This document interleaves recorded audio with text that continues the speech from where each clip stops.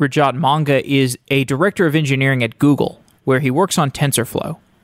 TensorFlow is a framework for numerical computation developed at Google. The majority of TensorFlow users are building machine learning applications, such as image recognition, recommendation systems, and natural language processing. But TensorFlow is actually applicable to a broader range of scientific computation than just machine learning. TensorFlow has APIs for decision trees, support vector machines, and linear algebra libraries. The current focus of the TensorFlow team is usability. There are thousands of engineers building data-intensive applications with TensorFlow, but Rajat and the rest of the TensorFlow team would like to see millions more.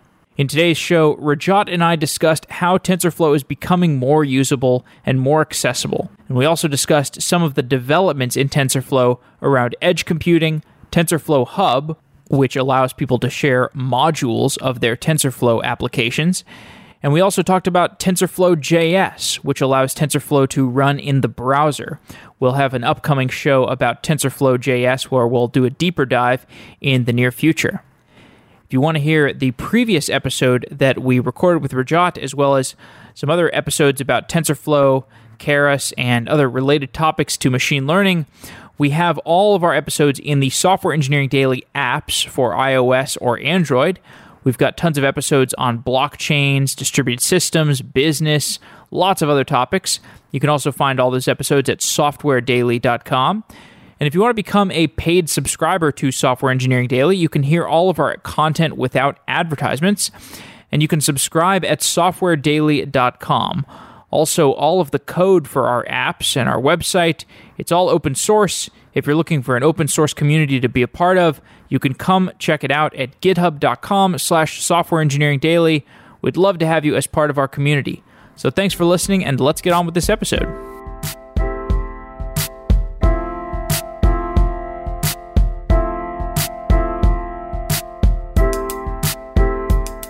Rajat Manga, you are the Director of Engineering at TensorFlow. Welcome back to Software Engineering Daily. Thanks, Jeff. The last time you came on the show, we talked about some of the basics of TensorFlow and your work on the framework. Today, I'd like to talk more about the progress of machine learning and how you are seeing that through the lens of your role on the TensorFlow team at Google. Let's just talk about machine learning developments to start with. What are the machine learning developments in the last year that have surprised you? I don't know if they're surprising. They're all making great progress in the direction we started in. The pace of progress is pretty fast, of course. A number of exciting areas have been some of the progress in robotics, where you can now learn from other humans. You can learn from simulations rather than needing lots and lots of data. Progress in areas where you can learn with less data has been very, very interesting. The progress on the generative models with, especially the generative adversarial networks and the variations of that has been really great. And we're seeing some, amazing things that they've been able to create as well.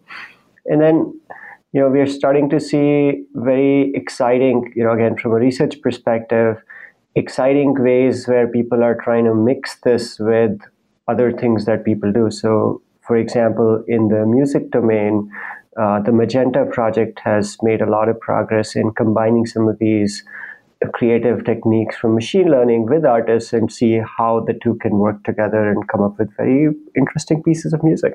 So you gave a number of interesting developments. Magenta is particularly appealing to me as a musician. I've talked to the Magenta team, and I find that project particularly appealing because I see it as that's a place where it leverages the human-computer interaction side of things. They seem to really be exploring how can a machine learn quickly from a human and learn to collaborate with the human more effectively.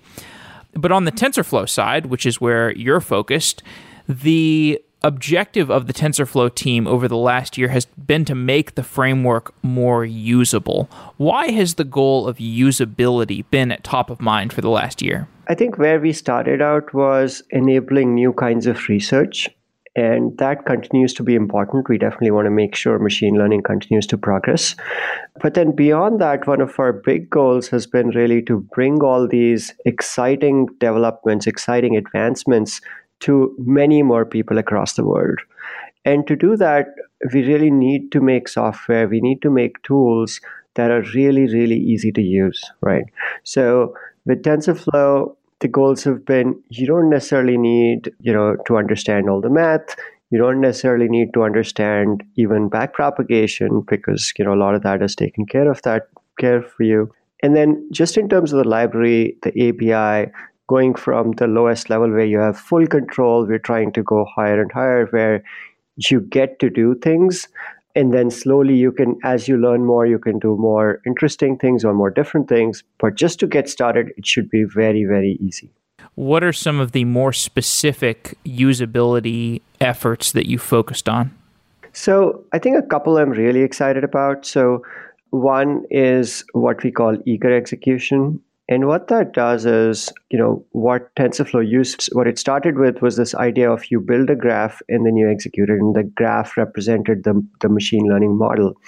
And the reason we did that was that really allows us to optimize it using a lot of the compiler techniques and really scale it out across large scale, distributed systems and so on. Now that's great. But what that does is when a developer starts out, they have to think about that graph and think about it that way. With this new idea of eager execution, the idea is you don't have to build a graph. You're just programming. If you're familiar with Python, you're just writing Python code, and that internally just executes TensorFlow code and is optimized for CPUs, GPUs, TPUs, whatever. And then, so it takes away one of the things that you had to think about earlier and just makes it a lot easier and more natural in Python itself. Now, going from there to scaling, you still have all the good stuff that you used to have with TensorFlow. So you can still use pretty much the same code and create a graph from that instead, or scale it out to a really large cluster if that's what makes sense. But it really allows you to cut that friction down when starting out. So that's one. Another interesting piece has been just the higher level APIs, and we started to invest in building these ideas of layers and models and so on. What we realized, and we have Francois Chollet here as well, who's the author of Keras, and that was an exciting way for our developers to access these models, to access deep learning as they're getting started. So we've really worked to integrate that right into TensorFlow and make it really easy to get started with that as well. So I think for typical Python developers, those are two big things. I would say there's a different class of developers almost, and some people who like different languages, JavaScript being one, especially on the web, and that's another area that I'm happy to talk about. There's tons that's happened there as well. We've brought TensorFlow to the web browser as well. Yeah, we could just jump into TensorFlow JS. So that was a recent announcement, and this allows for training and deployment of machine learning models in JavaScript. What are the domains in which people want to use JavaScript for machine learning? I think we are just starting out. So there are a number of things that we can think of, right? So often we push, we've seen over time that people want to do machine learning outside the data center as well. Over the last couple of years, we've seen people push these things on phones and so on. Over the last year, some folks, some developers on our team said, okay, what if we could do more in the browser, right? What if we could accelerate it? There were some libraries before that would do the basic math, but what these guys did was not just take those ideas that we did in the data center, but also accelerate them in the browser using the GPU, whatever you have on your machine. So it can go pretty fast. Now, with that, what we've seen is areas where, the first one that comes to mind is you want to get started, you want to teach people something, you have demos to show, you can include ML in all of those. So we have some very exciting things that people have built. People have built games in the browser with, using different kind of gestures, etc. And also, once it's on in the browser, it has access to your camera if you wanted to. It has access to your audio stream if you wanted to. And you can do pretty interesting things in combining all those together. Is that important because you can have learning take place on the client-side device and not necessarily have to shuttle the data back to the server? So that's definitely part of it. I think the other part I would say is the fact that you don't have to install anything. You just go to this website and it works, right? It's a no install completely. You go someplace and it's just working. And I think all of that, again, reduces the friction for a developer, and then beyond that, their users as well to get started, which is a huge value, I think. And when you say TensorFlow runs in the browser, does that, or TensorFlow JS, it runs in the browser, does that mean that these, like what had to be built in order to implement that? Because I know TensorFlow runs in many different languages, but I'm wondering what that actually means. Does that mean that you can write the code for models in many different languages, or that you have defined interfaces for compiled models to interface with those languages? What exactly do you have to define to say that you've ported TensorFlow to a different language? Right. So I think there are a number of things that happen with different languages, and browser is somewhat special in some ways. So often what we do for different languages, and people have used Scala, Java, even Julia, and many other languages really to do that. What we often do is TensorFlow has an API that offers access to all the operations that it provides. It offers access to just execution of these operations or building graphs and all of that stuff. Now, often for these languages, what that means is they create wrappers around these functions and these operations and make them available in that language. So people can then build on top of that. People can, again, build their own models there, or, more often just models that have been trained, say, using Python, the more common one today, and then take those models and really execute them from a different language. Now, all of this typically uses the same TensorFlow runtime in the backend that we have, which can scale and do all of that stuff. In the browser, the interesting thing is you don't have access to all this other backend, because that's in C++. The browser doesn't allow you to run it for good reasons, for security.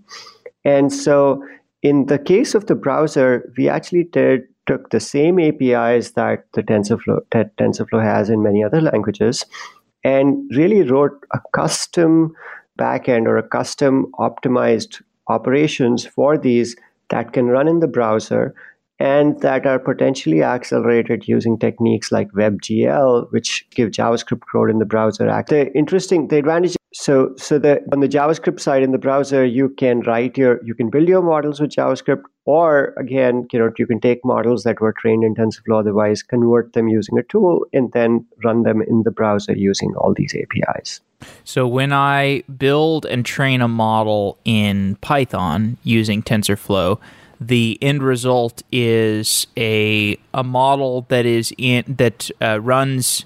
It requires C++ to run. Is that what you said? Right. So behind the scenes, when you write your code in Python, behind the scenes, most of TensorFlow code is written in C++. It's all compiled, and so you don't care.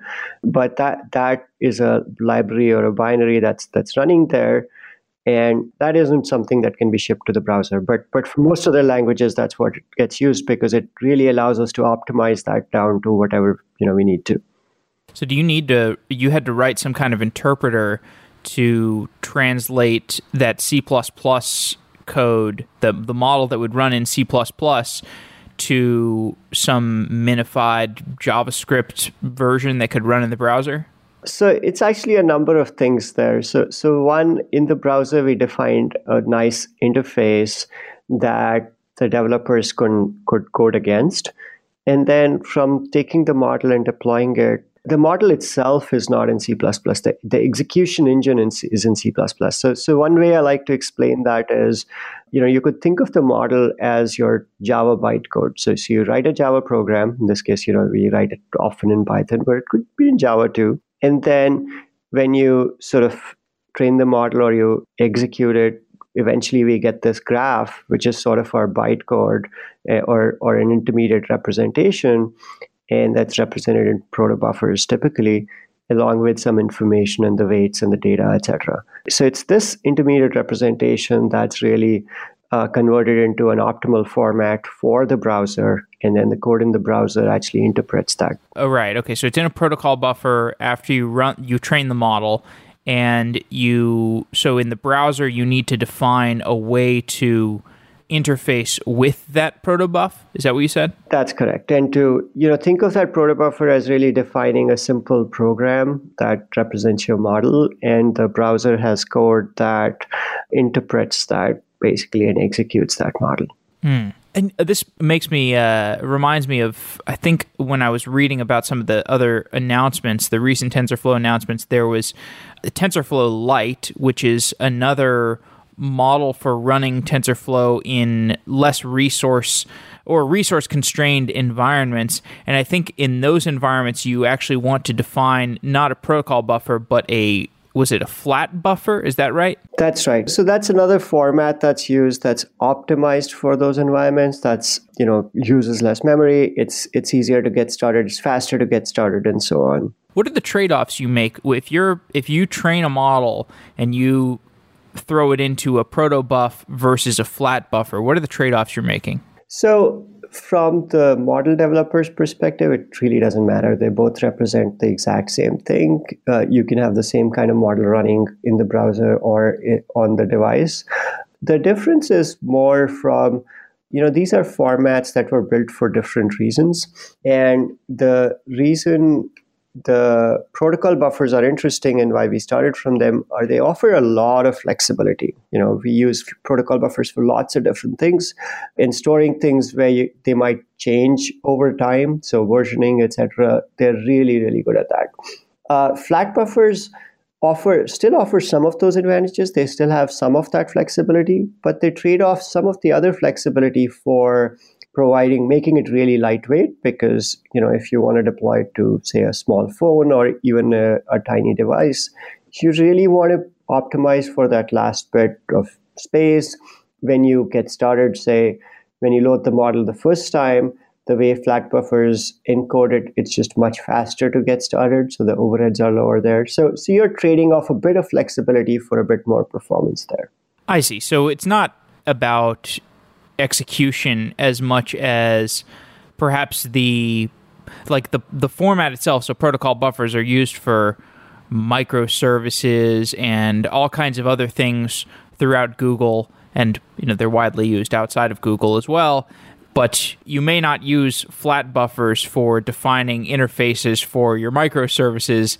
You want to use flat buffers more specifically for these kinds of domains, like resource-constrained machine learning execution environments. Exactly. In fact, I believe they were built initially for game developers, for gaming kind of environments. Speaking of devices and, IoT machine learning deployments, are there devices on the market that maybe they're just types of devices where we would love to deploy machine learning models to them, but because of legacy technology, I'm thinking of industrial environments, maybe oil rigs or agricultural situations. Are there computers running in these environments where we can't yet deploy machine learning models to them just because of the way that the compute infrastructure was built? I would say not really. Today, where we are, I think we can deploy machine learning to pretty much every place you have a computer. Now, of course, depending on your environment, how you take advantage of it and how it's connected to what you have there is different. If you are in a legacy environment, if you don't have access to all the sensors that you're collecting data from on that computer, you're not going to gain much value out of it. But that said, if you have a computer and you don't need a lot of computing power for some of these deployments, you can really deploy things now. And in fact, that's one goal that we have. We want to make sure that, and TensorFlow Lite was this was a big reason to build TensorFlow Lite, that we want to make sure anytime, any place, remote, wherever you are, if you have a computing device, you should be able to run machine learning on it, because if not now, you will want to do that in the future. Are there other trade-offs that the developer needs to keep in mind when optimizing for resource-constrained environments, whether we're talking about mobile devices or sensors in an agricultural field? Definitely. So from these devices' perspective, if we're used to our workstations or laptops or even tablets, those have a lot of memory, space, and the kinds of things that they can do. As you start to go down to these smaller sizes and form factors, it's as if you are like 20 years ago where desktops were, and you're constrained. The amount of memory you have is much less. The amount of storage space you have is much less. So you have to be careful about what you do with it. Say on a workstation, you would be fine starting with, say, just writing a simple loop that just works. And maybe on your workstation, that takes a second or even less to execute. Now you run the same thing on this tiny device, and it might take 10 times that because of the compute power, because of the RAM capacity, and so on. So you have to think about that as you write the code for these kind of environments. TensorFlow started with an emphasis on deep learning and neural nets, and now there's a wider array of libraries available. So within TensorFlow, you can interface with decision trees and support vector machines and linear algebra libraries. And when I think about those features, it starts to look more like a flexible mathematical tool that's not necessarily constrained to machine learning operations. Do you see TensorFlow being a tool that could have the functionality of other scientific computing tools?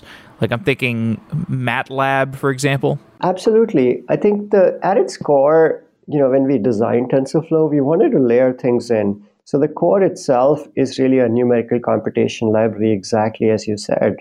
And you can build lots of different things on top. Of course, the first thing we started with was deep learning and neural networks. But as you've seen, a lot of these different things have been built, some by us, some by other teams at Google, and many by folks outside Google as well, because they see this core computing library that offers a number of things. It offers support for distributing across many nodes. So like in the scientific use cases, you want to use a supercomputer, you can do that with TensorFlow. If you want to accelerate your code on accelerators like GPUs or TPUs, you can do that with TensorFlow. You're not limited to CPUs itself. So it offers a lot of the advantages, the good things that you want from a math library, from a numerical computation library. And then on top, we've layered really nice APIs and so on that you can directly interact with or build other kinds of things on top. And that's what you see with all these different libraries and probability or linear algebra and so on. It really expands what I think about TensorFlow, the potential of it, because initially I saw TensorFlow and think, oh, this is a machine learning library that's like Torch or something like that. But thinking more about the name TensorFlow, all it really means is a multidimensional matrix of numbers that is positioned through a data flow graph. And if you just think about numbers flowing through a data flow graph, well, what that symbolizes from a computer scientist's, from a programmer's perspective, is a much broader array of tools. And I haven't thought deeply about where that could potentially go. Do you have an idea for any kinds of applications that somebody could build with this kind of framework that, maybe we can't even, somebody wouldn't really be able to build today, or people are not building with TensorFlow? What's your grandest ambition for the kinds of applications that people might be building with TensorFlow in the future? Some of the areas that we are already starting to see some interest is, you talked about scientific applications at large scales. A lot of these run on really large scale supercomputers. Now we are seeing, some of those are simulations. So let's say weather patterns, you're simulating what it might be in a day or two. Now, often what people want to do, and it's interesting, where they want to mix some of these simulations with the machine learning side. So they want to apply deep learning models to do some of these predictions as well. And where we started seeing people doing is already applying deep learning and scaling it and running TensorFlow on these huge supercomputers to do these machine learning things. I think what we'll see more of is combining that with the simulations as well. And so you have one environment, one computing platform where you can do all these kinds of things. So I think at the large scale, I think that's really, really exciting to me. on the other side, and if you were just talking about devices, there's a lot you want to do on the really remote at the edge, because more and more, you talked about these industrial places where you have these tiny devices and so on. I think all of them are collecting data. All of them have sensors today. And the reason to have them is you can make smart decisions about what's happening. Now, it's not really feasible to ship all that data back to some cloud and process it. And often it'll be very valuable to run these things on those devices. And, prediction is one part of it. But now that you have a platform that allows you to do a bunch of things, maybe use the existing algorithms we have, maybe you build your own things custom for what you have and really do all of those in one single platform. I think that's going to be really exciting. And not just the model of doing computation at the edge, but there's also the middleware device potential, where if you have cars driving around that have computers in them, or you have drones flying around that have computers in them, or you have people's smartphones where maybe they have spare compute cycles, and if you had people walking around with their smartphones that had spare compute cycles, and you've got, I don't know, a machine learning street light that is needing to do some kind of computation, it can maybe offload some of that computation onto nearby cell phones. Like the model for TensorFlow of being able to distribute computation among different nodes seems like it's well positioned to have that kind of computation distribution potential. That's right. Those are some really interesting ideas. And yes, having a platform that lets you do things like that and combining this computation and distribution potential to access different kind of computation will definitely enable new interesting ideas and combinations of those.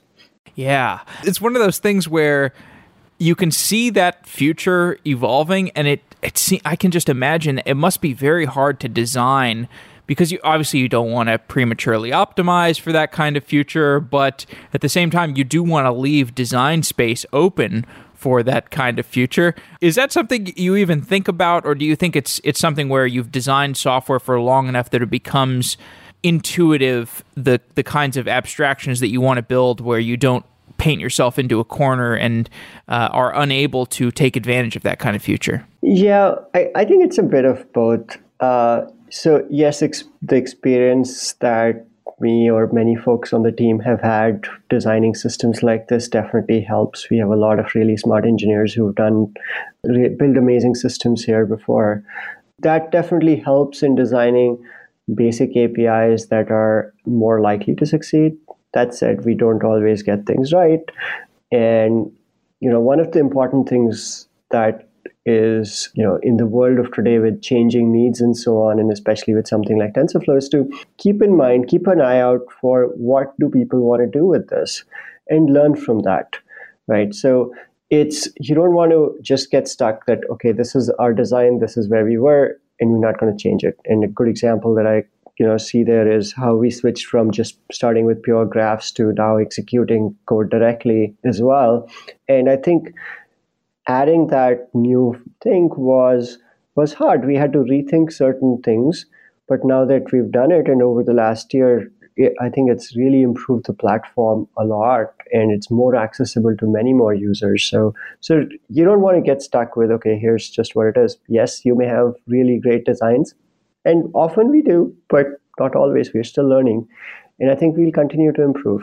Another recent development was TensorFlow Hub, and this allows for reusable parts of machine learning models.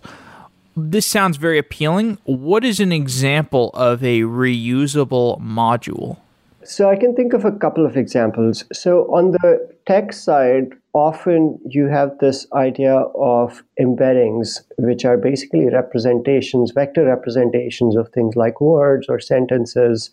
And these are interesting because you might train these once on, say, some text data that you have, and often you don't have to have labeled data. This is just regular text that you can train on.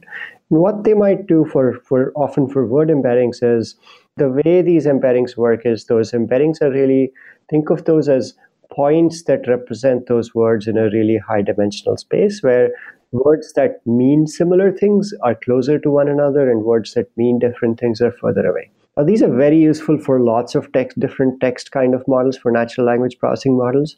It turns out you can train them once on a reasonably good corpus and use them for lots of different things. So that's one thing that's, I think, very, very useful, and that's something we offer there. Another one that we've seen is often, if you're doing, say, some kind of image classification or something on a very custom task, right? You have your own data set. You might have a really small data set, say 100 or 200 images across a few different classes. Now, clearly, you can't train a really large model just on that small data set.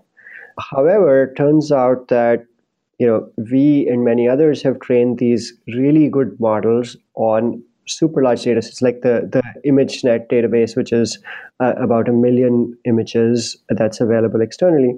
So we've trained models on that data set, and it takes a lot of computing power, like the example that I was talking about recently on TensorFlow Hub. Our best-in-class model took about, I think, something like 60,000 GPU hours to get that kind of accuracy.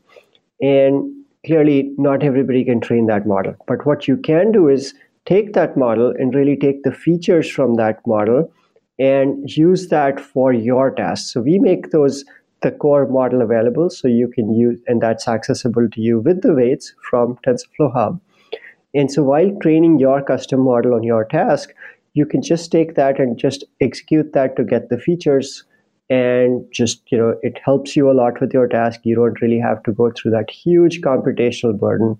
And it's very exciting that you can, get started pretty quickly. When someone posts a model on TensorFlow Hub, do they also have to post the data set that trained the module that, for example, if I train a Word2Vec model, if somebody else wants to use that Word2Vec model, then they could be concerned about the bias associated with how that model was trained if they don't have access to the data set. Do the users who post modules also have to post the data sets associated with them? That's not required. Some of these data sets that we use or others use are public data sets that are available, and you might find information about those. However, we don't want to make it a requirement that you need to have a data set. That said, for the specific issue that you mentioned, where you might have biases, etc., we also have a number of tools to help you understand biases, to analyze the models themselves.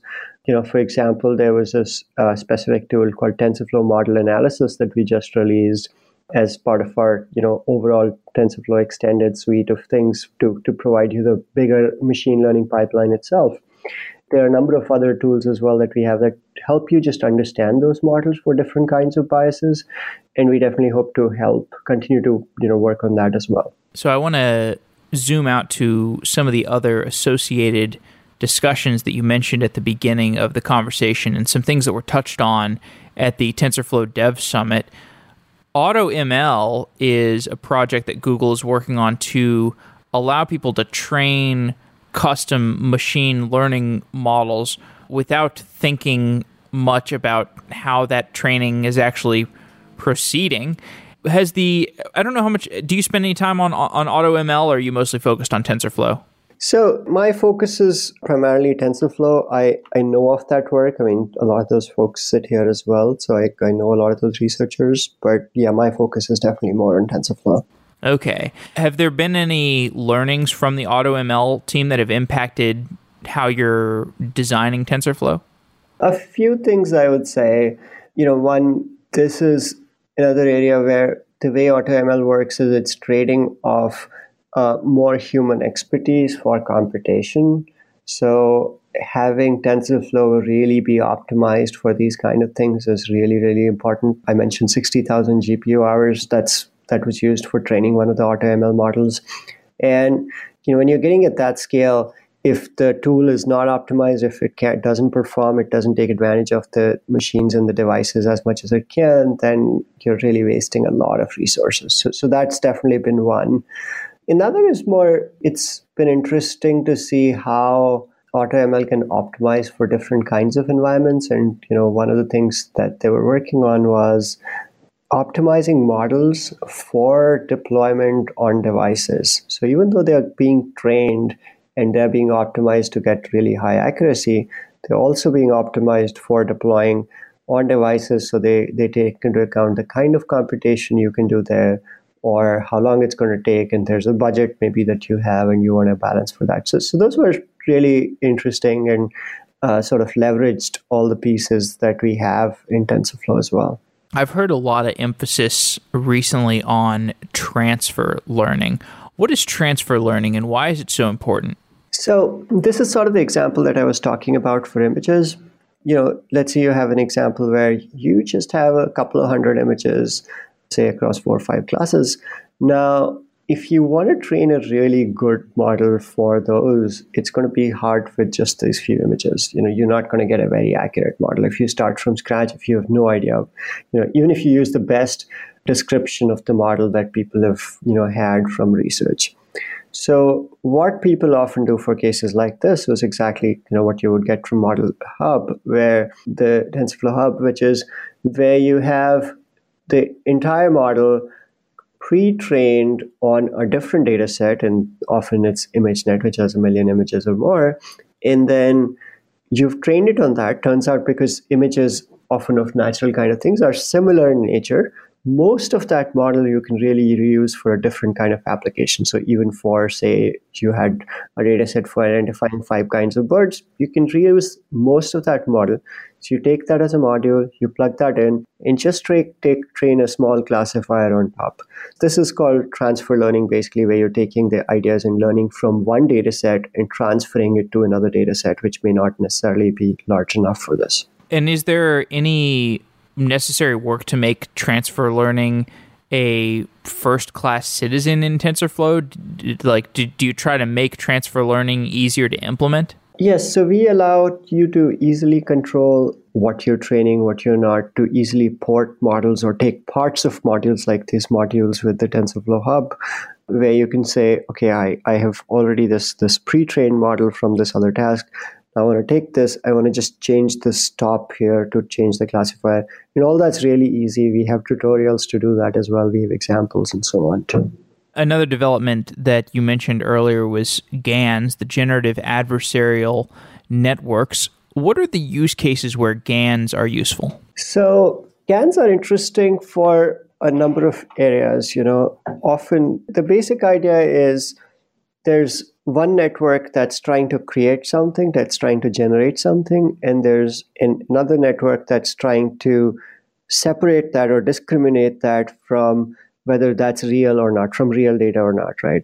And this forces the first one to keep getting better and the second one to keep pushing it harder and harder and so on. And that's what allows it to learn. So that's the very basic idea in there. These can be used for generating different kind of things. Often where we are starting to see them is for generating images, where people are generating. There was this interesting work from folks at NVIDIA, I believe, where they trained it on lots of celebrity pictures and then let this model generate different kinds of pictures. And if you look at those pictures, they look very real. They look like real people, but they are really just figments of the imagination of this model. And they're starting to look pretty realistic. So this is a fun example.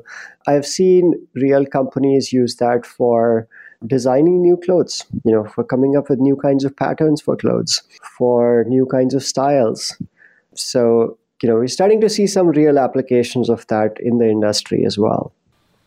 Yeah, I don't know if you've seen, but there are these generated fashion models on Instagram where they're not real people, but they have thousands and thousands of followers, and people have created these fake human beings, and then they just put some influencer marketing behind it. Like they'll make a fake person and then show the person wearing Nike clothing and sell that to Nike, and they've got 60,000 Instagram followers, and it's just like not a real person, but people are purchasing advertising against this non-real human being. It's kind of one of these things where it's like, wow, it really feels like you're living in the future when you have 60,000 Instagram followers to a artificial human being on a social network. Yeah, those can get tricky as well. Definitely. How has the TensorFlow model debugging experience advance? Because you have people who train models and then they want to improve those models, and maybe they have some issue with the model that keeps coming up, like the model keeps tagging, whenever it sees a book, tags that book as a computer because it's also rectangular shaped, or, you don't exactly know why it's tagging the books as computers. How does the debugging process advanced? So there are a number of things that we've done in this direction, and let me talk about those one by one. So, one is the debugging from just as you're building a model, you want to understand maybe the model's not working and so on, and you want to, understand that better. And that's an area we think, with the whole idea of eager execution, where you're basically writing just Python code, what that enables you to do is to debug with Python tools. So any tool, any library you have in Python, or just your basic Python debugger, you can do whatever you want with it. You can set breakpoints, you can print out stuff, you can visualize stuff using standard Python libraries, and so on. So that's sort of one direction. Two, for a similar thing, sometimes you do want the graphs because they can be optimized much better. They can be deployed across the distributed cluster and so on really, really well. So let's say you have that. So for that, we have something called the TensorFlow debugger, which now, we recently announced this visual integration with TensorBoard as well. So you can actually, it's like your debugging environment that you might get in an IDE, and it looks really cool and it's great to debug. So those are from early programming debugging style things, right? Now, some of the other things you mentioned were around, understanding a model or understanding a specific mistake, let's say that the model made. And I think from a research perspective, there's been a lot of progress interpreting these models. So for a specific example, if it makes a decision or a classification, there are these tools that can help you really try and understand what parts of the inputs did they come from. So for example, for an image, and you mentioned a book gets classified as something else, you can see what part of that original image made the classifier, made that model think that that was the case. And then you can use some of this information. You can also look at different parts of your model itself. And you can use all that information to learn and think about ideas to improve that as well. I was at the TensorFlow Dev Summit in 2017. I was unable to make it this year. At the 2017 event, there were presentations of applications for detecting skin cancer and diabetic retinopathy with machine learning models. But these applications were only being used in laboratory environments. And I saw these and I got excited because I was thinking, over the next year, we're going to be using our smartphone to scan something on our skin and detect if it's a freckle or if it's high risk and if we need to go into the doctor's office. But it's been a year and I haven't gotten a smartphone application that does that. And my sense is that that's because there is a barrier to getting these tools approved. What are the barriers to getting these kinds of low-hanging fruit medical applications of machine learning, these self-serve consumer applications? Why aren't we seeing more of these yet? So I think from a medicine perspective, there are a number of things, right? There are the basic health kind of tools, and whether it's your Fitbit app or your Google Health app and so on, that thing that runs on your phone and tracks your progress, whether you're running enough or not, and things like that. Those can definitely have machine learning today and do the basics for you today. But beyond that, if you really want to build an application that really, complements your doctor or helps your doctor make decisions, you need to be much more rigorous and thorough about that. There's a good reason why medicine today, if you want to introduce a new medicine or a new technique, it needs to go through a process to get approved. And the reasons are, you don't want to get something out there which will make wrong decisions or which will lead doctors to make wrong decisions. You really want to be very, very careful in that. And so, that process takes a while.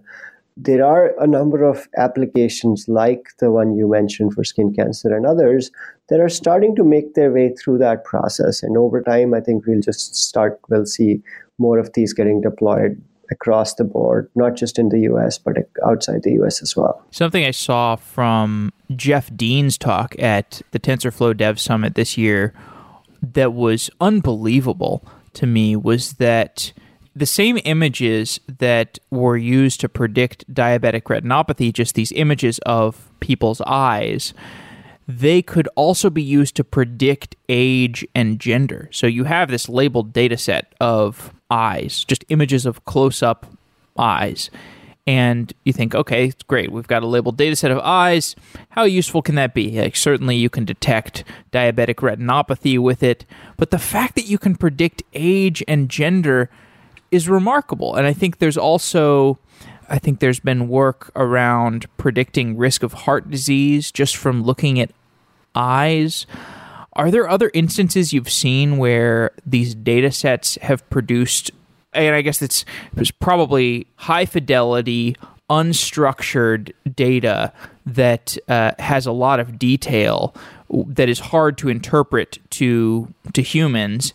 That's probably the class of data set we're talking about. But have you seen any other unexpected predictions that have blown you away? This one definitely beats everything else I've seen. I mean, you mentioned unstructured data set, and that's definitely true. Like in this case, most people had no idea you could do that. And as you saw in Jeff's talk, the folks who were doing this were also extremely surprised. This was more just a test and just, a process that we were trying to go through to help somebody learn about how this whole thing works. For other areas, I mean, I can see more of this happening as you find, these models are incredibly good at finding fairly complex patterns of things. So, as we provide different kinds of data, I expect to see more of this. But that said, no, I haven't seen anything as amazing as this. I wonder what the other data sets that will be worth exploring for this kind of thing. Like, I can imagine pictures of planets, and maybe if you have some idea of the chemical composition of the atmosphere in those planets, maybe you can figure out more about the physics associated with those chemicals that are in those atmospheres or something like that. I'm trying to think of something that's analogous to these close-up images of eyeballs. Nothing's coming to mind, but I don't know, maybe you can let me know if you think of anything. Yeah, one of the things that, the reason we could actually show that it seems to be related and that you could predict is that the data set had the values from the people as well. Like we knew the data set had the gender value and so on. So you could take that out for making the predictions or for learning and so on. You could learn from that and then make the prediction. For a lot of the things, like the example you said, the hard thing would be you need a data set which has those values first, where we have strong confidence because of other things and so on. But that said, yeah, it will be interesting to see. I honestly can't think of any crazy thing like this. But yeah, I'm sure we'll see some. Well, this is what makes me really excited and optimistic about the Google Project Baseline. This is something I'd really like to do a show about. I don't know if there's anybody out there that is in the Google Baseline project, but I think this is like where 10,000 people are getting tracked for like 10 years at close fidelity. Pretty exciting. What are some other simple but powerful applications that we're going to eventually have by just combining machine learning and the smartphone? The most simple things that we see, of course, are you have the phone with you. It has things like camera and audio, and you use them for interesting things. So I'll give you an example of something that's deployed today. So if you buy a Pixel 2, then the camera on that device, when you take a picture of a person and so on, in portrait mode, it basically separates the foreground from the background for you. And it basically it has this effect that's called the bokeh effect, which basically, fuzzes the background essentially and makes the person pop out really well. So this was all done using machine learning on the phone, using existing stuff on the device. I think the interesting thing on phones and other devices is also going to be what's the information that goes into there, right? So what's the information that this device is getting? In the case of phone, it has all kinds of sensors. The most common ones we think of are the audio, the speaker, and the vision sensor, the camera. And I think the combination of those is going to be very interesting in terms of what you do with that on the device itself. All right. Last year, the focus was on usability for the TensorFlow team. What's the focus this year? I think it doesn't let up. So I would say a couple of things. I think performance is where we started is a big thing. So performance and usability continue to be, important for us. I think last year we'd said we see TensorFlow as fast, it's flexible. So, we want to be able to do amazing things, and production ready. So you can deploy these things into real world applications as well. So I think from the perspective of where we are, I think it's important for us to make sure that people can really use this in real world things. So we highlighted a number of things that were made with TensorFlow, and people are doing some interesting things. We would love to see more of that.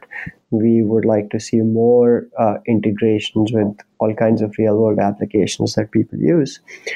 And I think we'll do lots of different things to really bring this to more people, and making it easy is just one. Another example is the JavaScript thing, which I think enables a new developer community or a different developer community, necessarily potentially from the Python community, which is excited about this and can do lots of interesting things. Yeah, and we're going to do a show in the near future about TensorFlow JS, so we'll be doing a much deeper dive there. Rajat, I want to thank you for coming on the show. It's been great talking to you once again. Thanks, Jeff. It's always a pleasure being here. Wow.